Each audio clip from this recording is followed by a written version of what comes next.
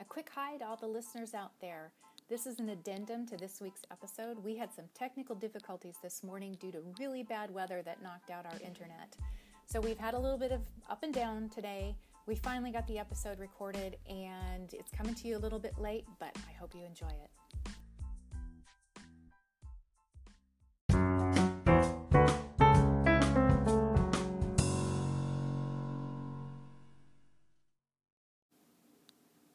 Welcome to this week's edition of Poetkind Podcast. We have officially reached the double digits, so welcome to episode 10. I'm your host, Susan Mulder, and I want to begin right away with just a huge thank you to each of our listeners. We appreciate it so much that you take a few minutes out of your week to stop and spend some time with us. We're still young, we're growing, but with your continued support, we can only become better, so thank you. I've been doing a lot of reading lately, which is no surprise, and a lot of it's been poetry, which is no surprise either. But what I found interesting is that so much of that poetry revolved around the extraordinary ordinariness of living.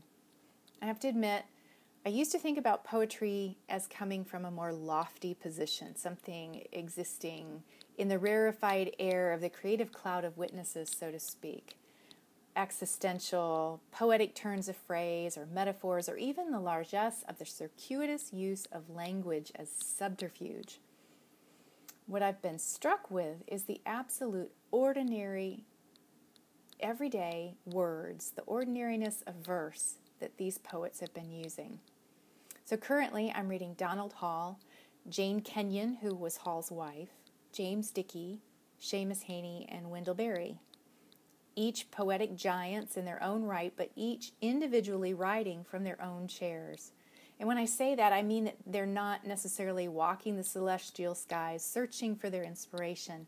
They are looking at the old armchair across from them and seeing the profound poetic power and truth in story that's right there.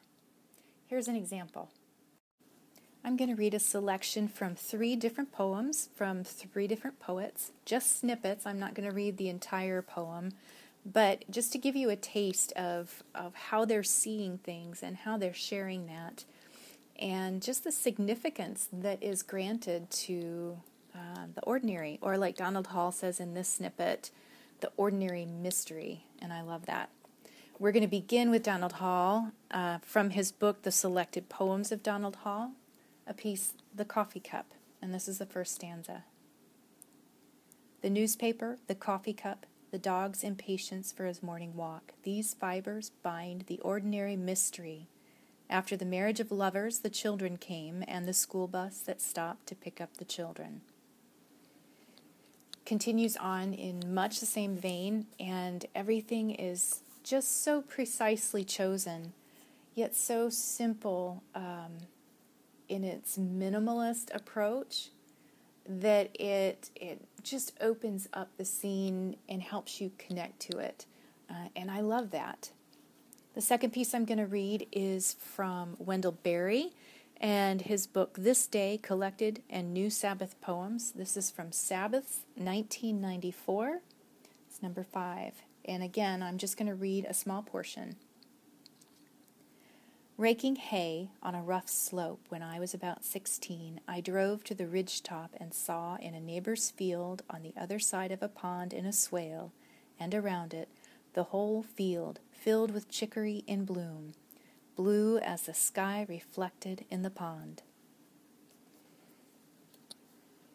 He is simply sharing what he's seeing. He's relating it to you, but he is doing it in such a way that somehow the mystery of the mind fills in those gaps, and you can almost see everything he's talking about.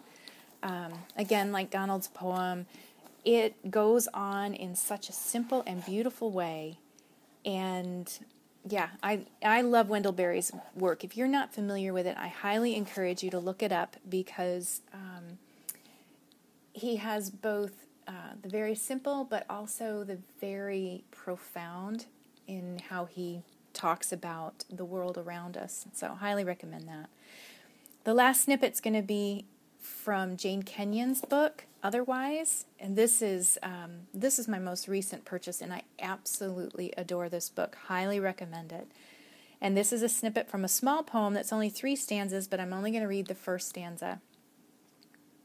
It's from In Several Colors. Every morning, cup of coffee in hand, I look out at the mountain. Ordinarily, it's blue, but today it's the color of an eggplant. It's simple. You can't get much simpler than that, but somehow it captures a feeling. It displays, just a tremendous ability to select the right words to create an entire atmosphere in just a few lines. Jane Kenyon is actually a new poet to me, and her work has been around for a long time. And like I said, she was married to Donald Hall, and he wrote a tremendous small book of poetry that talks about her death from leukemia. And again, it's written in very, very, it seems like ordinary language, but just beautifully done. So if you ever get a chance, look up Donald Hall, Jane Kenyon, Wendell Berry, and I think you'll enjoy these poets. I'm going to share one more piece with you, and I have a confession. It's one of my own, and I don't like to use Poetkind as a platform for my own work, but I wanted to throw it out there. It is for an upcoming book I am working on, and this is my take on observing ordinary life and putting that into poetic form. Dirty Dishes, it's called. Your voice whispers in folded laundry, a benediction love song. Tiny hands clap in their hidden tune. Communion poured out in sippy cups, a graham cracker Eucharist dissolving in milk. I am now a missionary to the supermarket, where peace is found and offered amidst the canned goods, given to tired strangers in the checkout line. Sabbath found not in altars and pews, but moments and breaths, in pre-sleep arms wrapped slack around my neck in holy embrace. Hot coffee poured before the waking hour approaches. You dwell in the between amongst. I meet you when I can. You wait for me no less.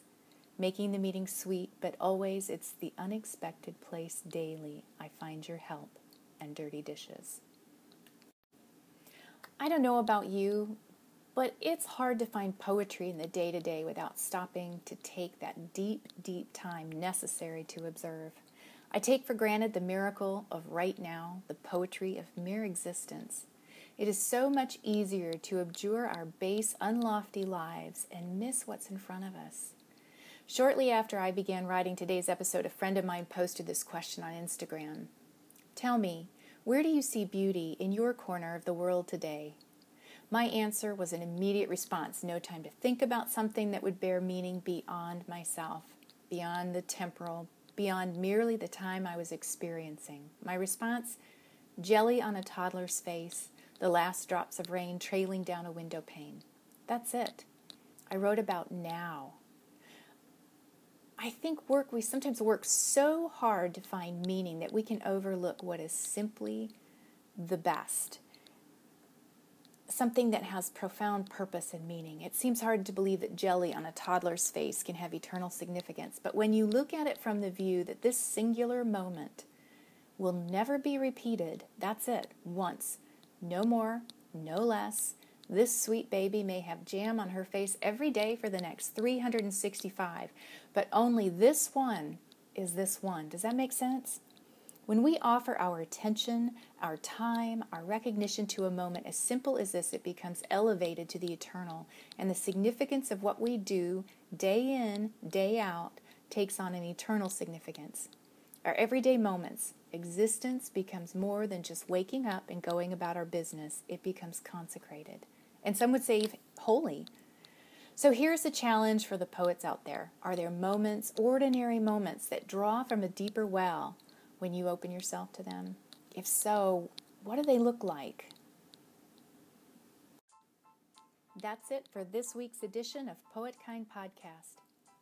If this week's words touched a chord with you, would you take a minute and share your words with us here at Poetkind? We'd love to feature your original work. Look us up on social media at Instagram and Twitter at Poetkind Podcast, all one word. We like to keep it simple, so those are the only two places you're going to find us. You can also connect with us via email at poetkindpodcast@gmail.com. And as always, we're accepting submissions for opportunities such as feature segments, poet talk, and book reviews. Drop us a note via email and we'll send you what I promise are easy peasy submission guidelines. We're also interested in what you're interested in. Want to recommend a poet or a book or writer or theme? We're all in. Just share your ideas. And did you know that PoetKind is listener supported? We're just getting started and you can help us grow with your monthly subscription support. Our supporters receive behind-the-scenes newsletters, access to giveaways, unpublished material, and are in the know with what's ahead for PoetKind. You can visit anchor.fm/PoetKindPodcast and click on the support button. You can also show us some love by subscribing on your favorite podcast platform. So, that's it for this week. Thank you again for spending a few moments of your busy week with us. Have a great one, and until next time, read good poetry and write great poetry.